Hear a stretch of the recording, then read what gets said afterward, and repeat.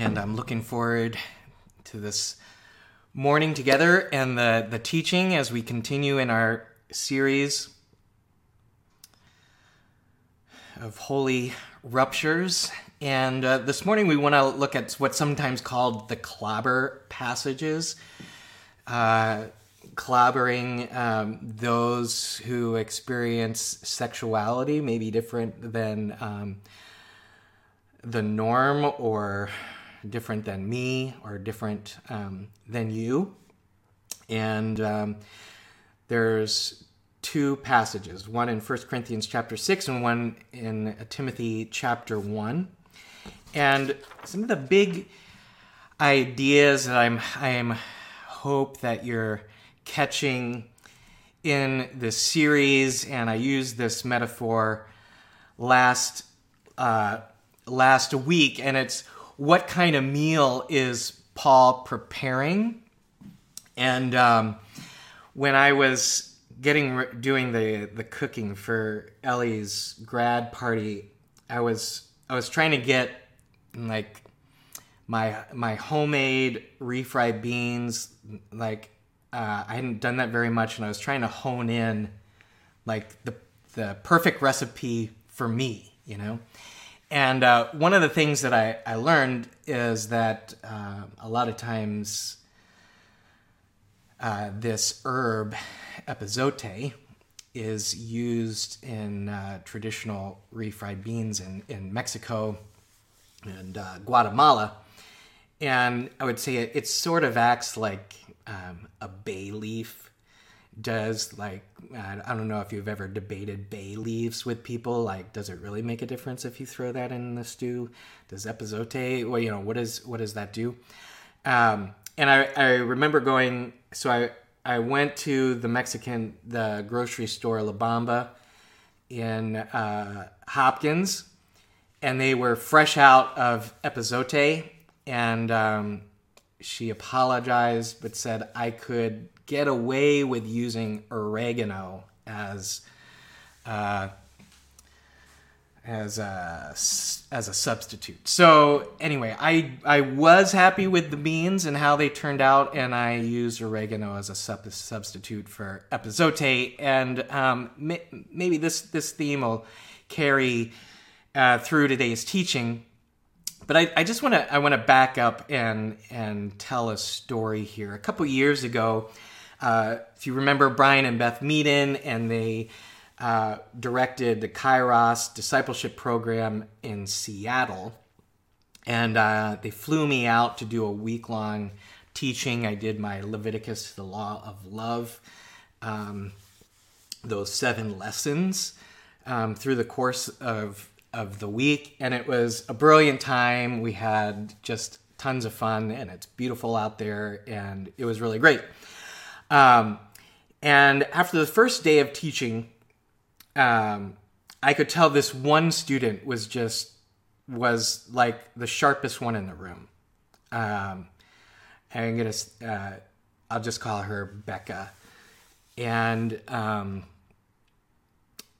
I could just tell that was one of their best students during the year, and Brian and Beth confirmed, like, yeah, she's pretty amazing. It was the kind of person where it's like, I don't know what you're gonna do in life, but if I could hire you to do something, I absolutely would. She was phenomenal.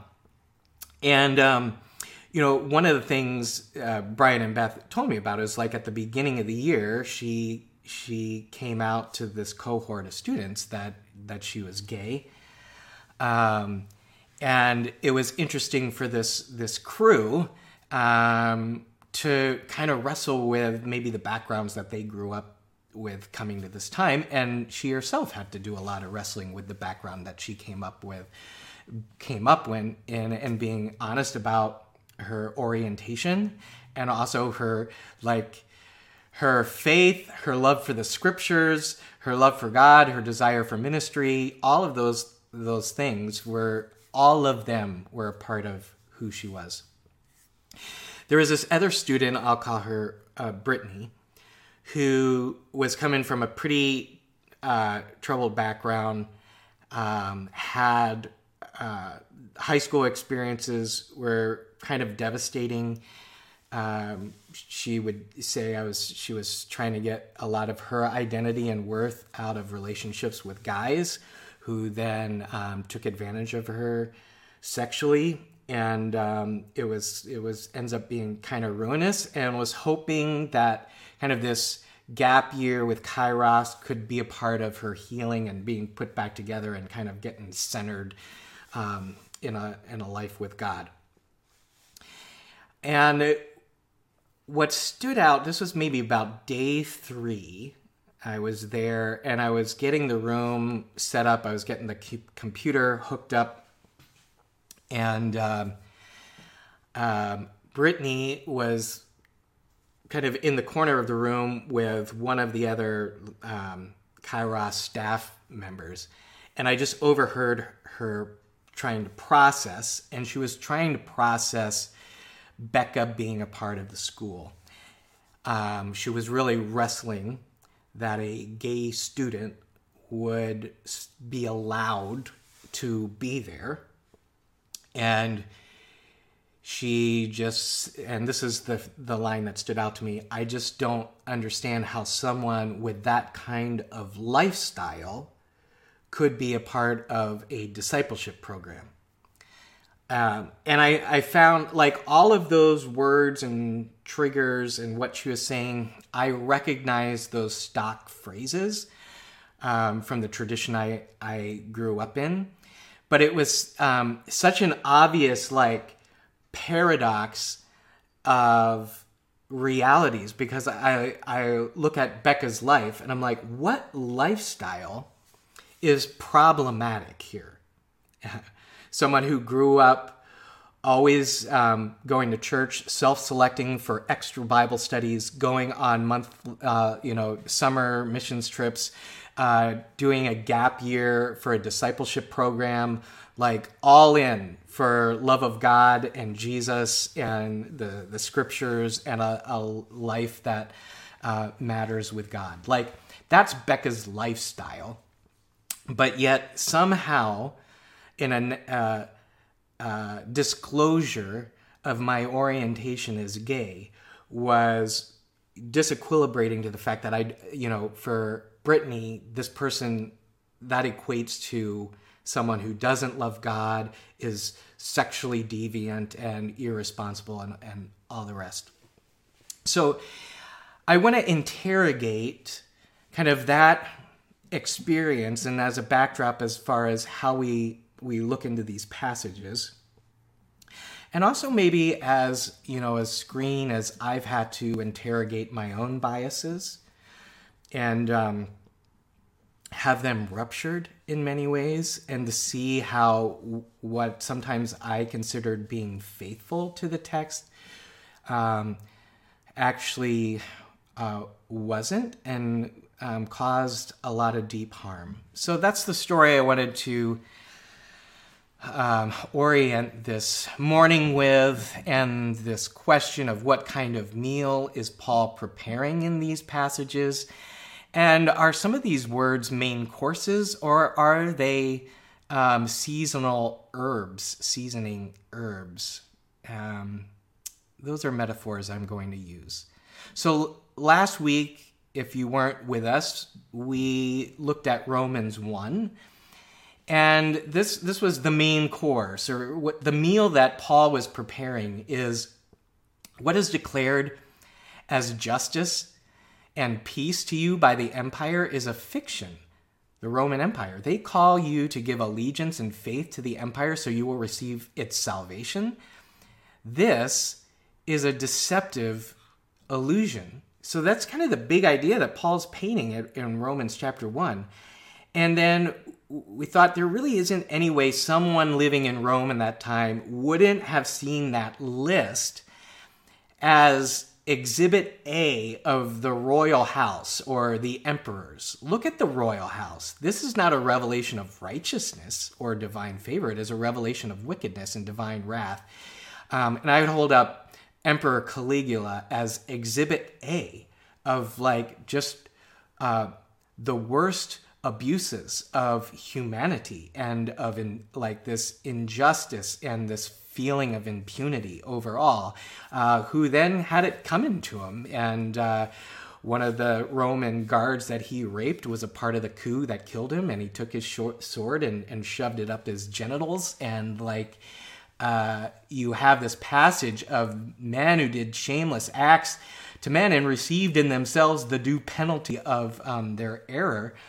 It would be hard living at that time to not have Emperor Caligula and then Nero as exhibit A of not divine righteousness, but of an example of wickedness. So that was the main course, or the main meal that Paul is preparing.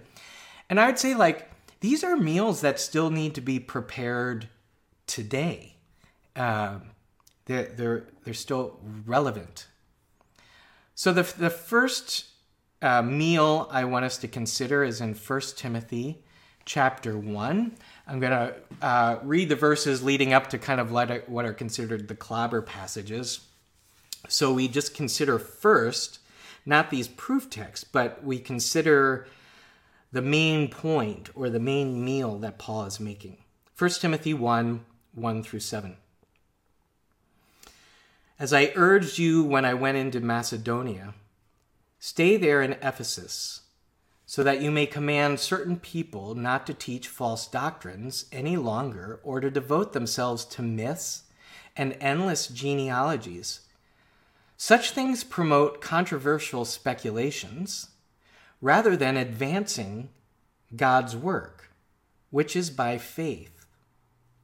So you see, okay, there's teachers who are getting hung up, and their teaching isn't advancing God's work. It's getting hung up on things that don't go towards the goal. The goal of this command is love, which comes from a pure heart and a good conscience and a sincere faith. Some have departed from these. What's these? Well, some teachers have departed from the command of love, and their motives aren't coming from a pure heart and a good conscience and a sincere faith. Some have departed from these and have turned to meaningless talk.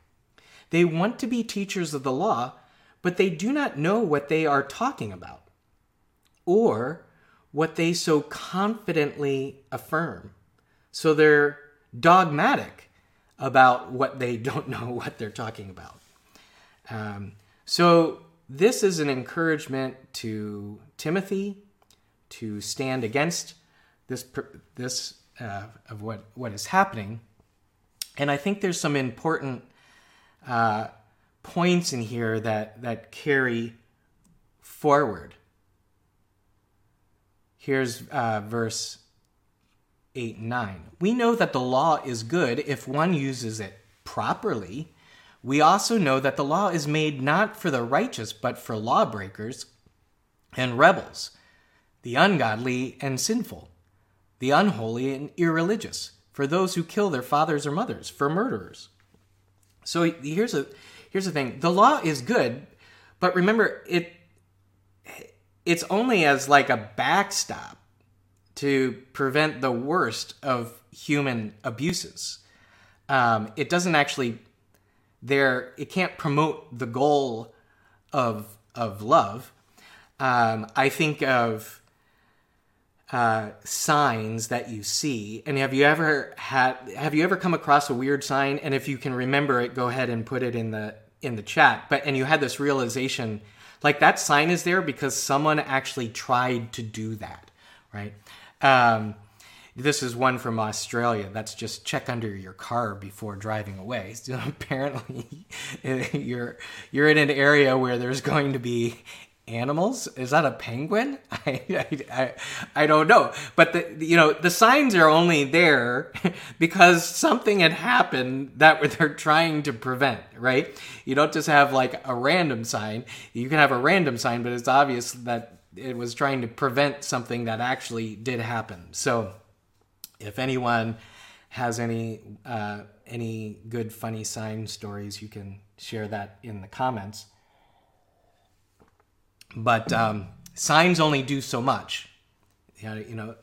Signs are there to warn you or to maybe prevent certain bad things, but they can't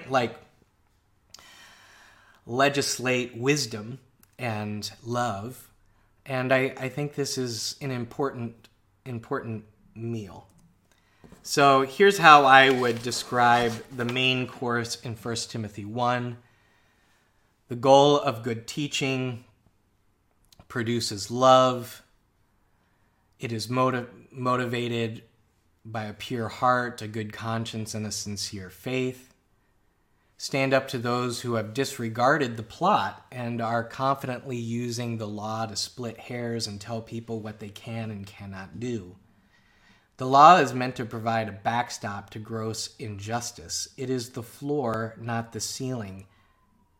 It can't produce love.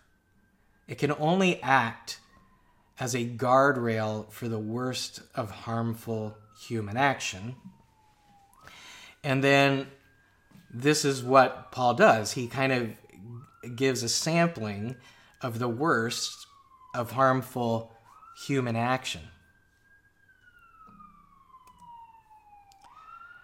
I'm going to read from the Message translation because I think the Message does a good job here presenting the main course. It's true that moral guidance and counsel need to be given, but the way you say it and to whom you say it are as important as what you say. It's obvious, isn't it, that the law code isn't primarily for people who live responsibly, but for the irresponsible, who defy all authority, riding roughshod over God, life, sex, truth, whatever. They are cynical towards this great message I've been put in charge of by this great God. So here's a good way to translate the Greek into the big idea. Notice that Eugene Peterson in this translation is like really succinct in this vice list. Those who defy all authority, riding roughshod over God, life, sex, truth, whatever.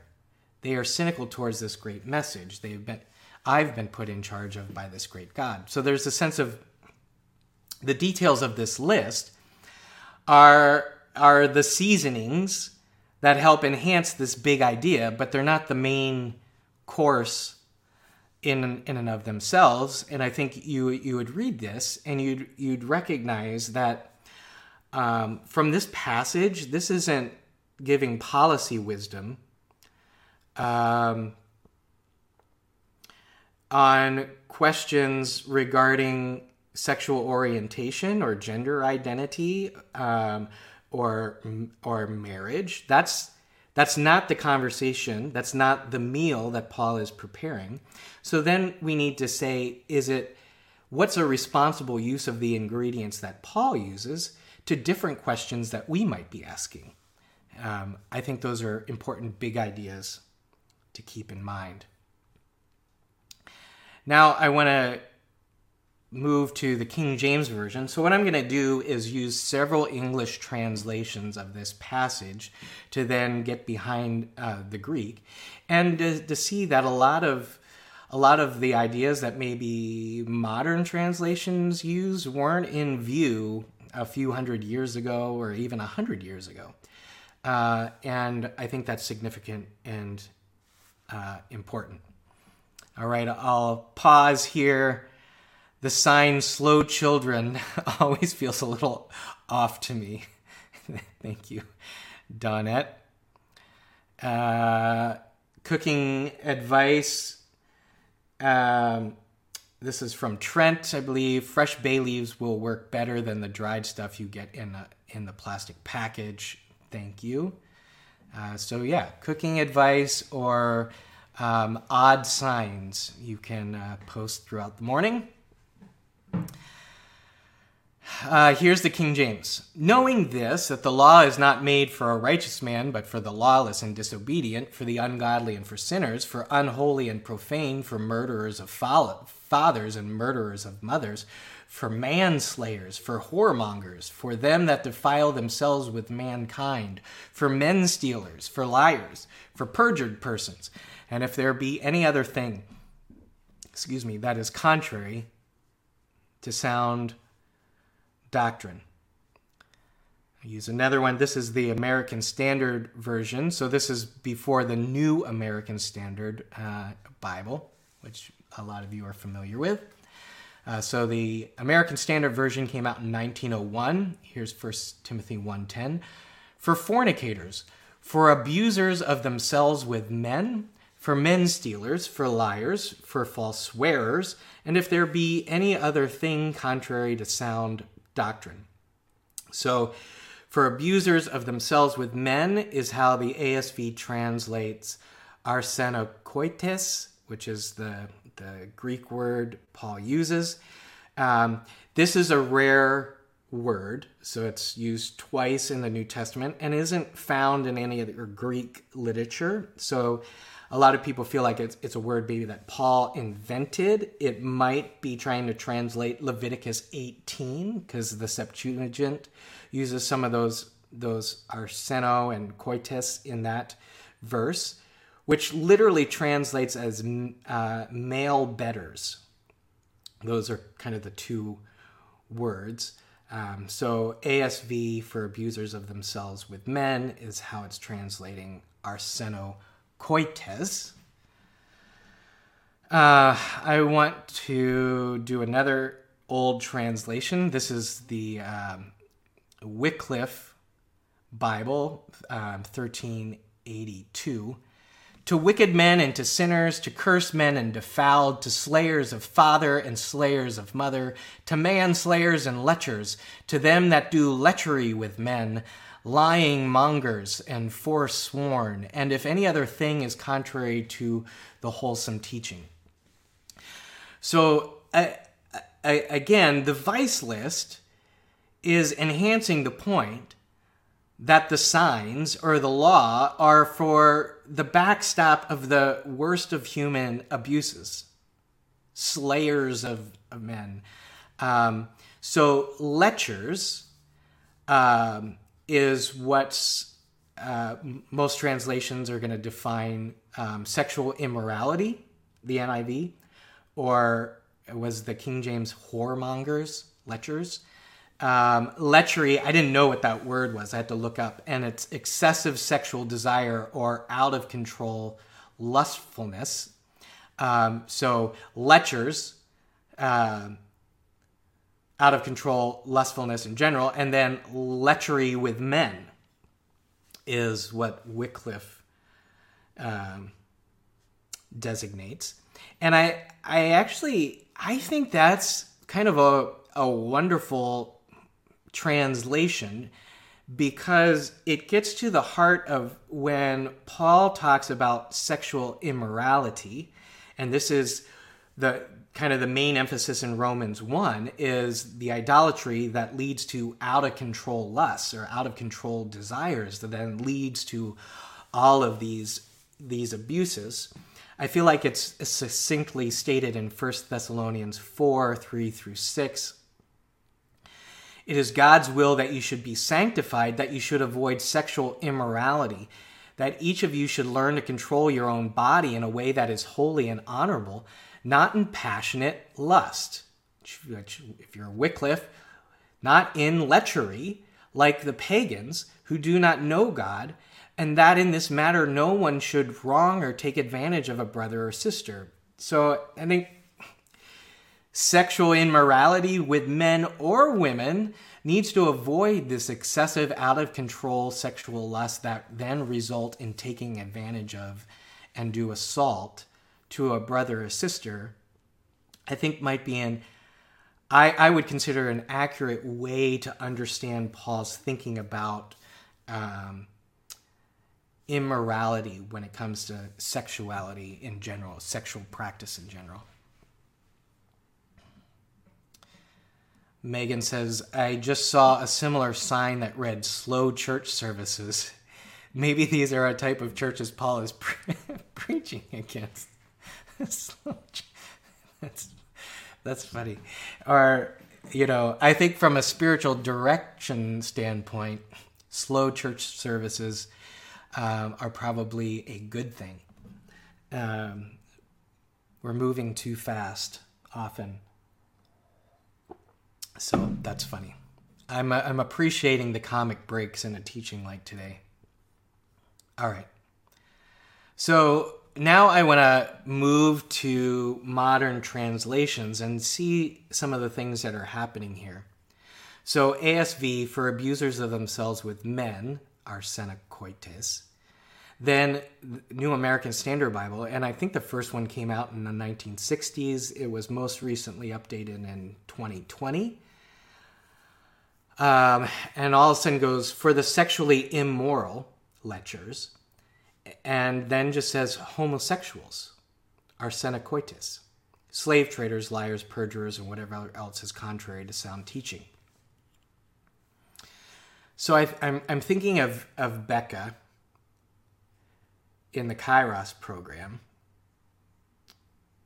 If she read the 1901 version for abusers of themselves with men, there actually wouldn't be anything in there of like, have I killed my mom or dad?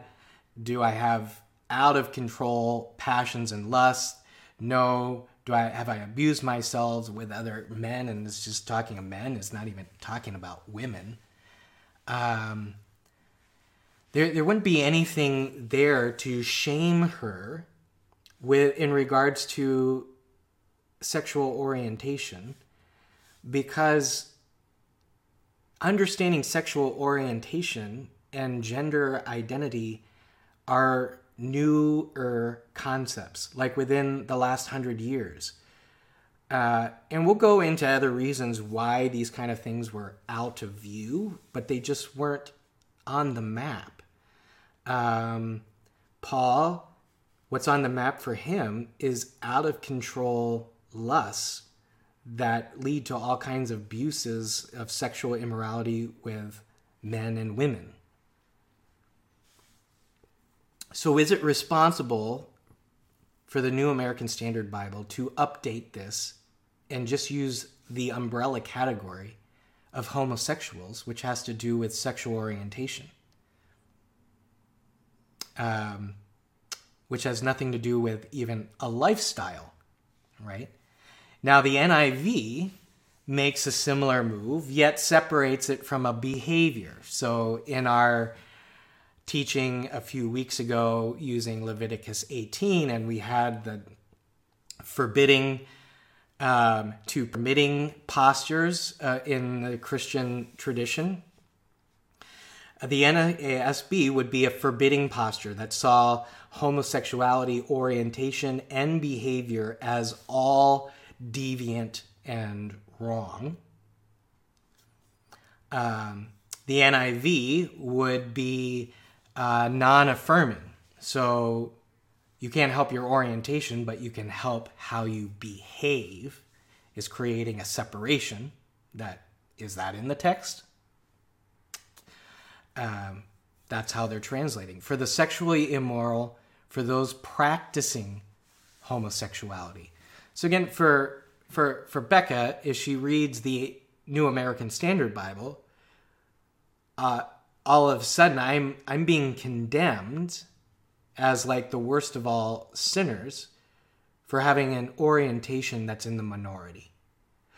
In the NIV, okay, maybe I'm not being condemned for my orientation, but can I ever have like a lifelong intimate relationship of fidelity with another woman? Is that what's being condemned here? And then let's go back to the meal that Paul is making. The purpose of the law is not to itemize everything you can and can't do. The goal is teaching that leads people in love and wisdom.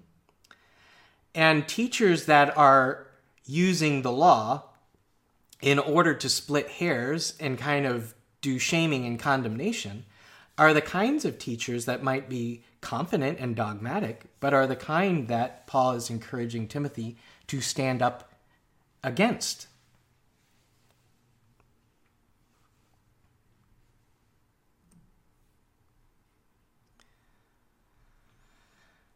I want to pause with this story I've heard. A well-renowned Jewish rabbi was teaching a section of Torah to his students. He had them open the text, and then he stood silently at the lectern for over 10 minutes. A student finally interrupted the silence. "What are you doing?" The rabbi responded, "I am trying to let the text speak for itself."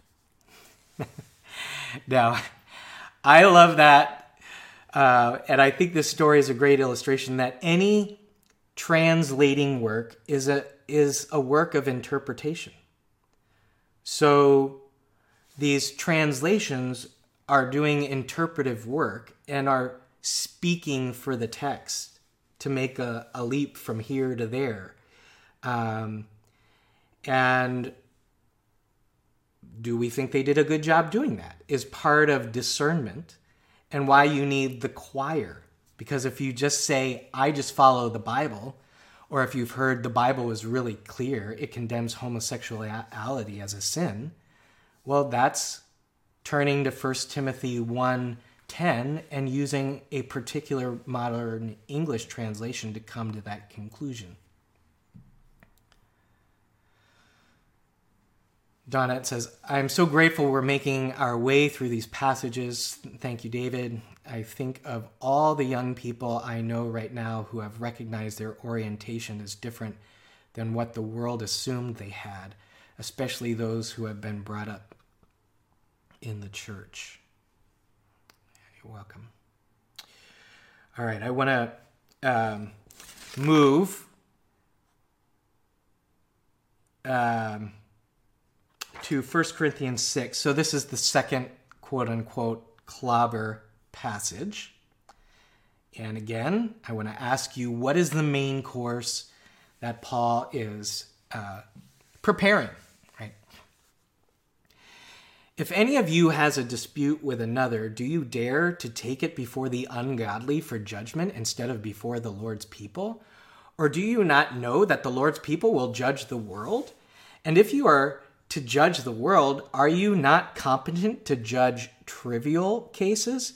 Do you not know that we will judge angels, of which we've talked about this passage before? It's like, no, I actually didn't know that.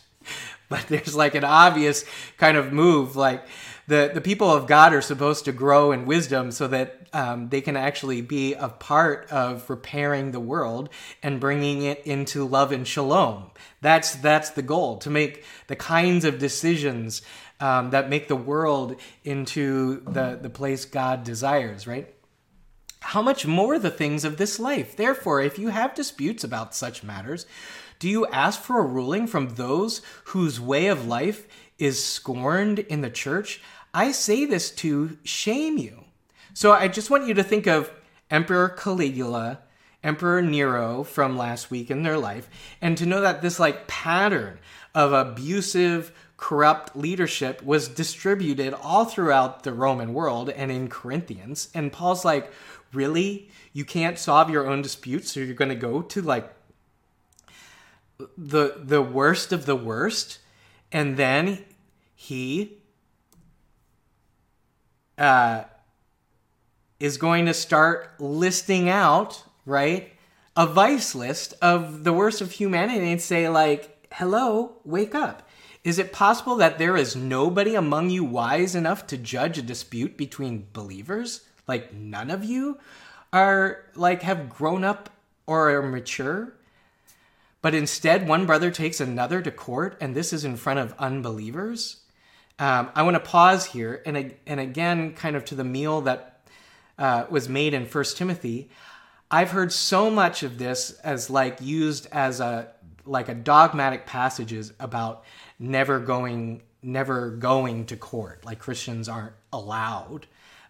Yet seeing the whole thing of like, no, the point is, Can't you wake up and be wise to learn how to resolve conflicts? That's the main course. This is not a law for all times about never using a court system. And maybe sometimes our court systems could be more just than our churches. Again, if you recognize, especially when it comes to sexual abuse in churches, of how many people tried to resolve it in church and it resulted in a gross cover-up. So believers have shown themselves time and time again to not be mature. And this is the meal that Paul was making and rebuking them for. The very fact that you have lawsuits among you means you have been completely defeated already. Why not rather be wronged? Why not rather be cheated? Instead, you yourselves cheat and do wrong, and you do this to your brothers and sisters.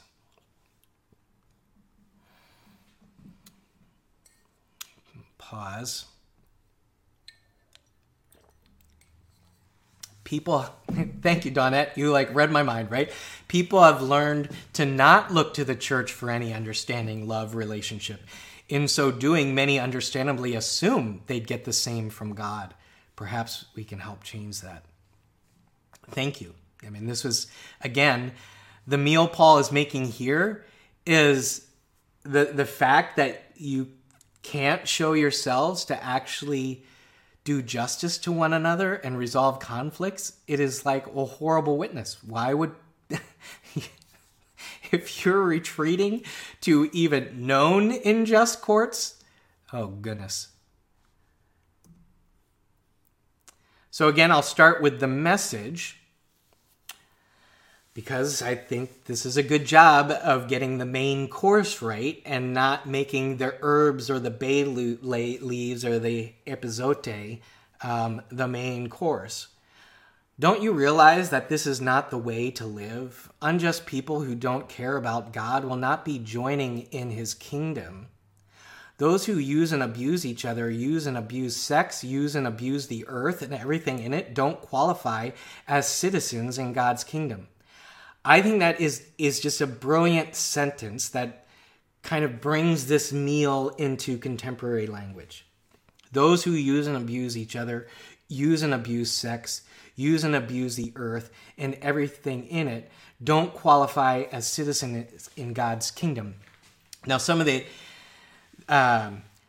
the language is inherit the kingdom of God, and so this has been used to say homosexuals go to hell.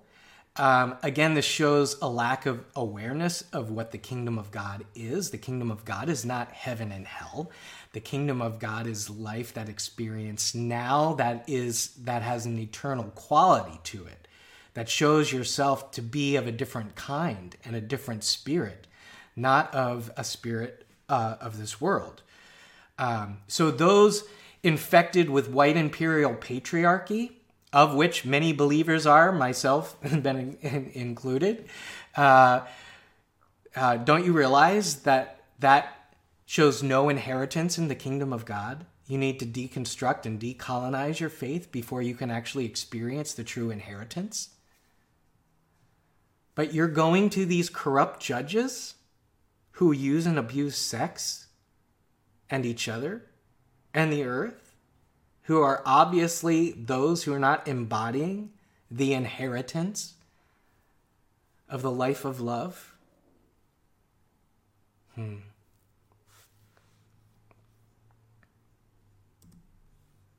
So here's the main course. Are you really turning to unjust judges who have a track record in the worst of human abuses to solve your disputes? Grow up and get wisdom so you can show yourselves to be partakers of God's kingdom. That's the main course. And I would say this is a meal that we still need to be preparing today. And I think that's some of what I hear happens kind of as people approach the scriptures. Like, you either take the scriptures seriously, and this is an obvious condemnation of homosexuality, or you don't, and then the Bible has nothing to say. So that binary, I think, lacks wisdom. I would say this is a meal that still needs to be prepared. All right, so now a few old translations. The Geneva Bible of 1599, "Know ye not that the unrighteous shall not inherit the kingdom of God? Be not deceived, neither fornicators, nor idolaters, nor adulterers, nor wantons, nor buggerers, nor thieves, nor covetous, nor drunkards, nor railers, nor extortioners shall inherit the kingdom of God." And I'll just say again, this does not describe Becca in the Kairos program. And it doesn't take a lot of moral discernment to make that distinction. So here, this passage uses two words, malakos, which the Geneva Bible translates as wontons. I'm not sure what that is, but malakos was a common slur. So this is a common seasoning ingredient. So say this is like a bay leaf, commonly used. I'm going to say it's a patriarchal slur. So that becomes interesting. But it's lazy, weak, soft. Buggerers, and maybe you've heard the British slur, bugger off, is translating arsenokoites, which was used in the 1 Timothy passage. Okay? So this is the Geneva Bible. We use the American Standard Version again of 1901. "Be not deceived, neither fornicators, nor idolaters, nor adulterers, nor effeminate." King James uses this word too, effeminate, malakos. "Nor abusers of themselves with men," arsenokoites. Again, it's an abusive sexuality. "Nor thieves, nor covetous, nor drunkards, nor revilers, nor extortioners shall inherit the kingdom of God."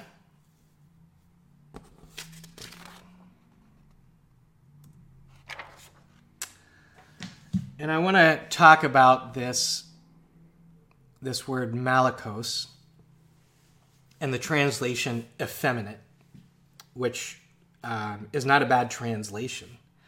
But I want to interrogate this word because I think it's abusive, and we shouldn't use it, right? Wanton means without regard, unrestrained. So wontons are folks who behave that way. So again, it has this lechery, right? Could be, or the unrestrained lust. Thank you, Donette, for looking that up.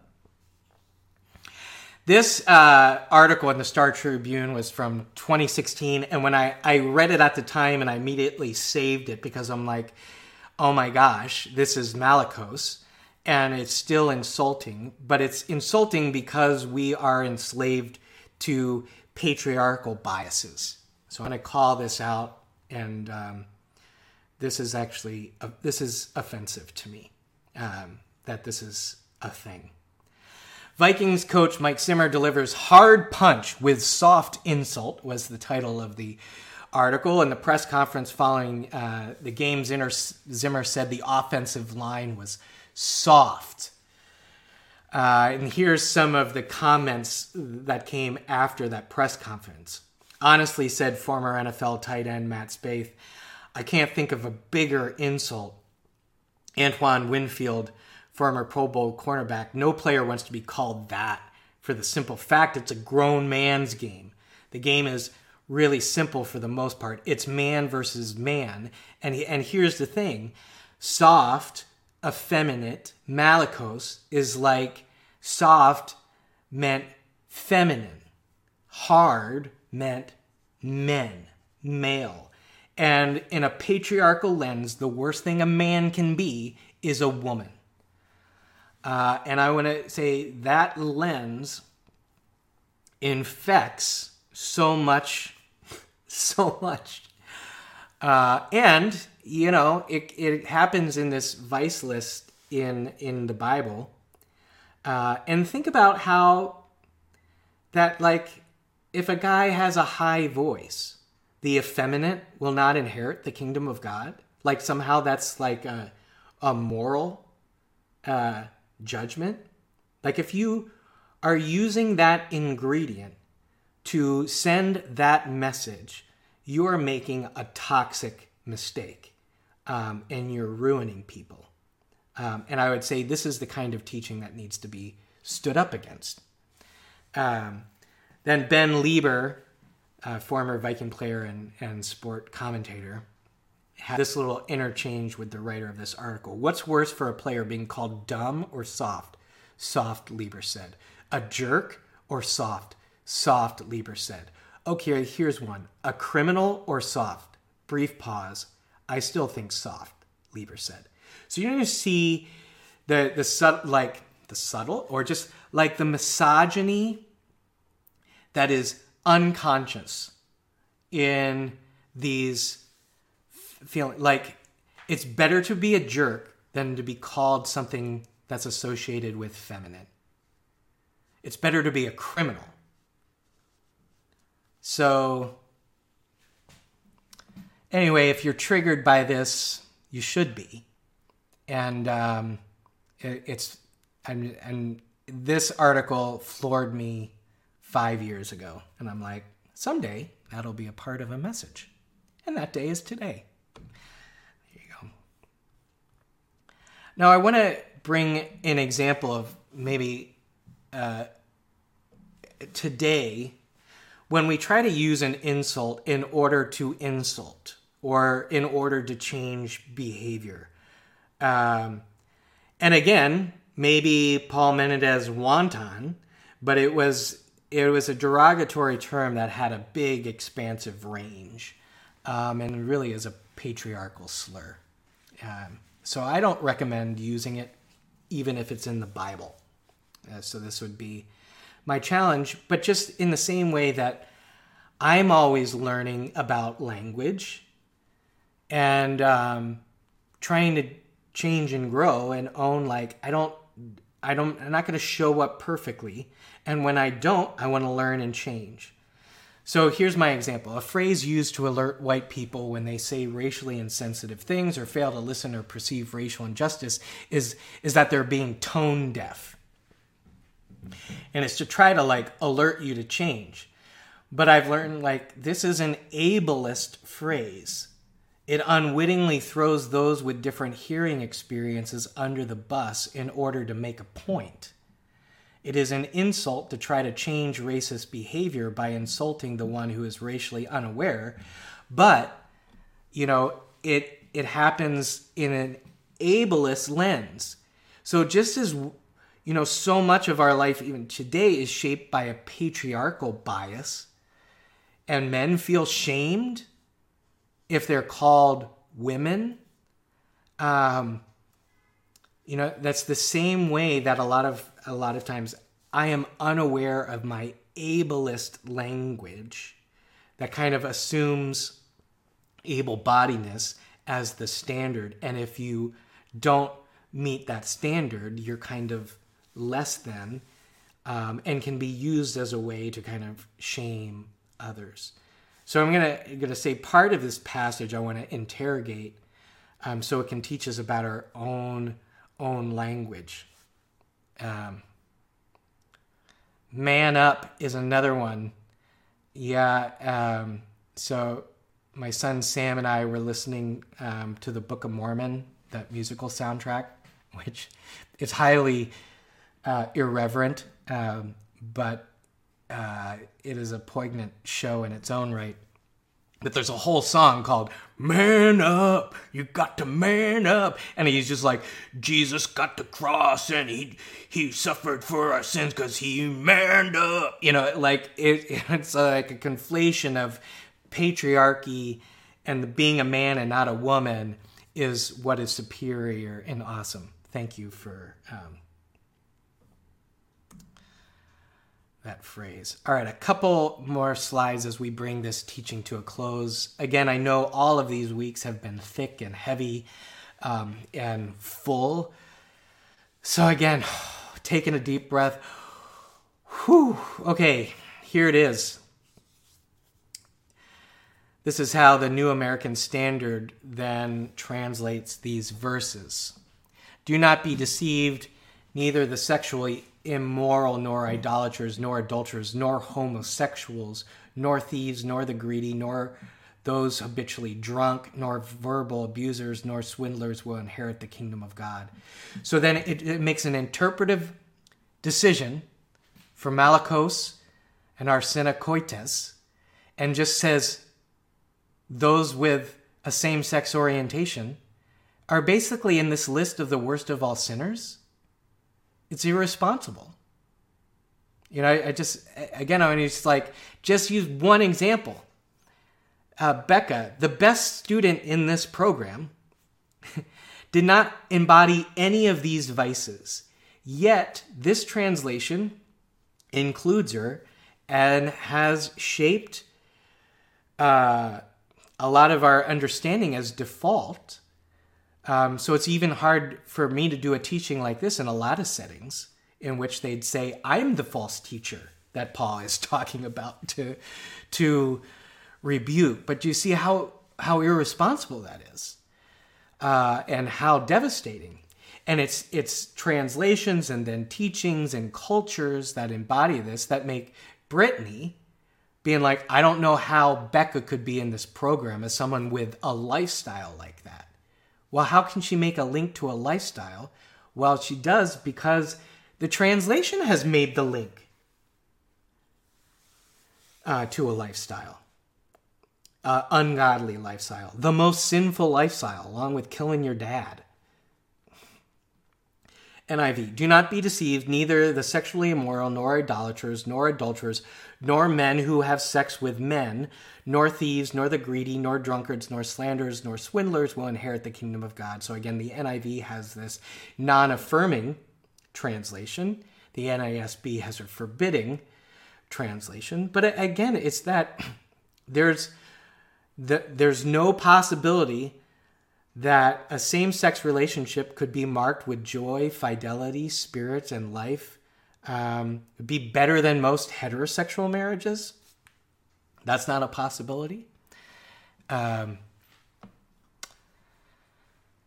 Megan, I think for a lot of people, manliness is next to godliness. Absolutely. And white manliness is godliness. And why that... why critical race theory is being reviled all of a sudden. It's been around since 1970 to kind of make people aware of this bias. But then white men feel like they are the most oppressed group in America right now. It boggles the discernment mind.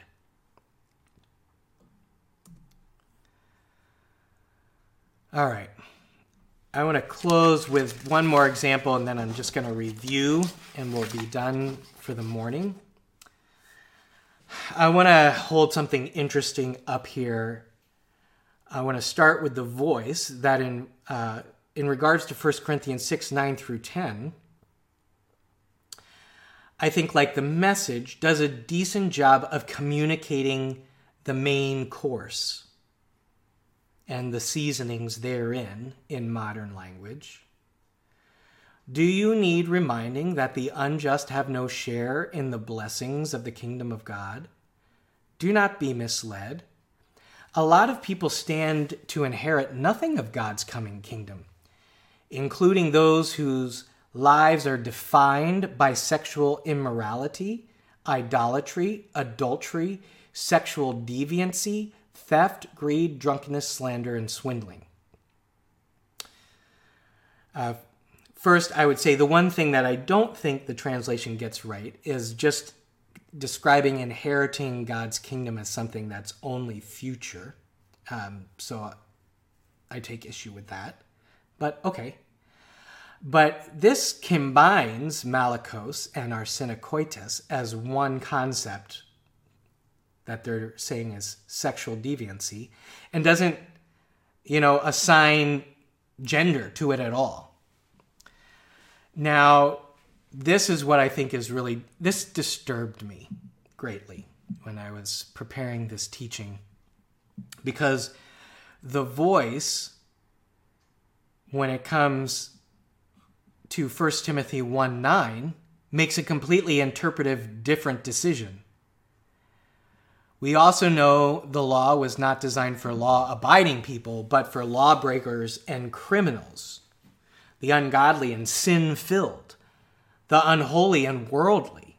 Well, who are these sin-filled people? Well, like father killers and mother killers, the murderers, the sexually immoral, and homosexuals? What?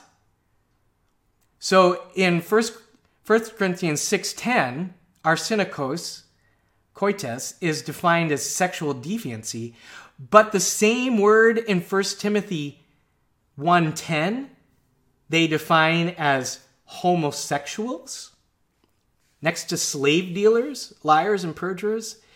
So I want to say this translation here is profoundly irresponsible.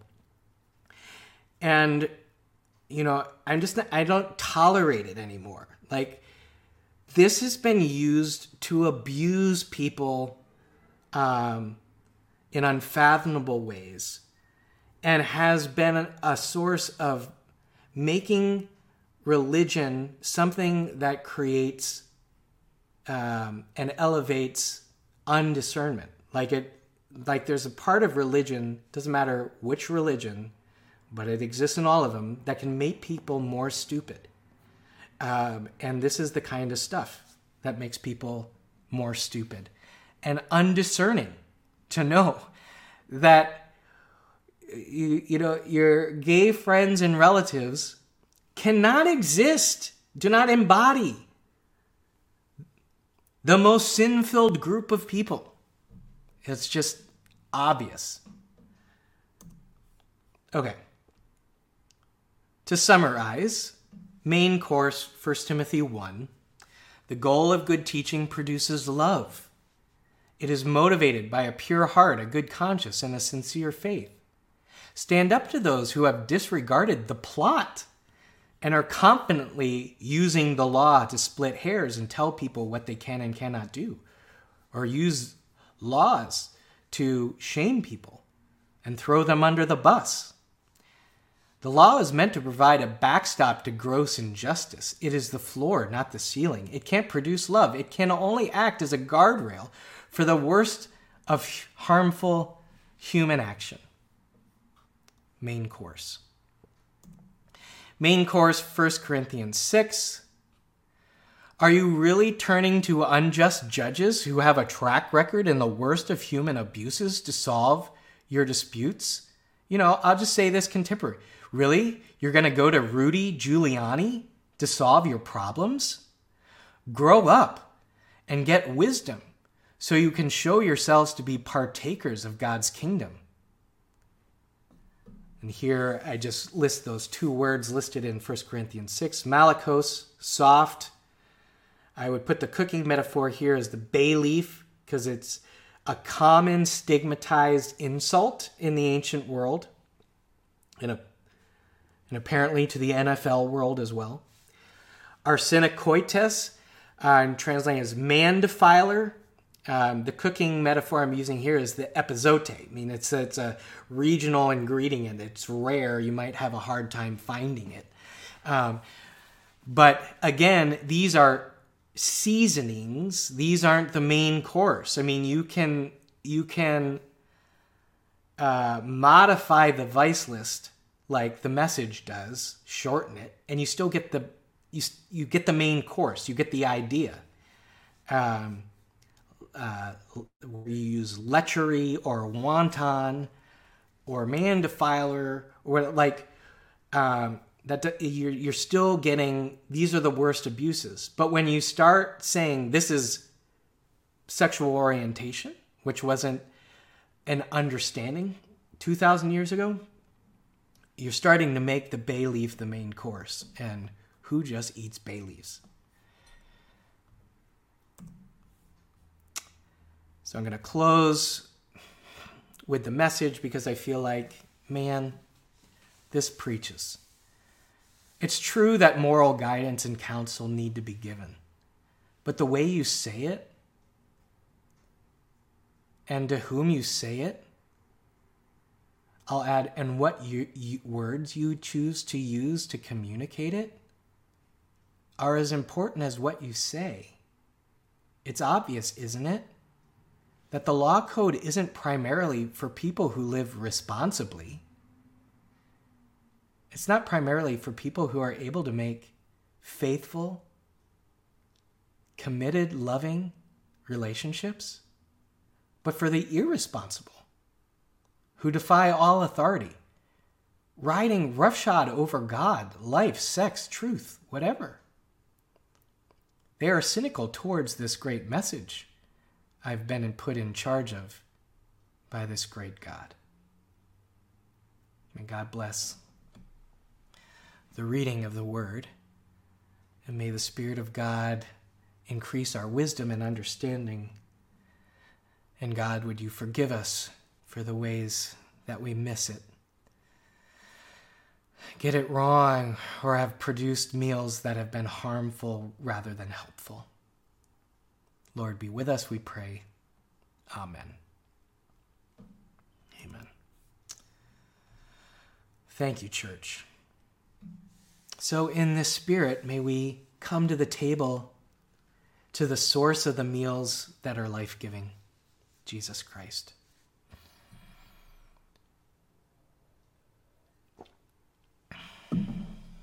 Taking a deep breath.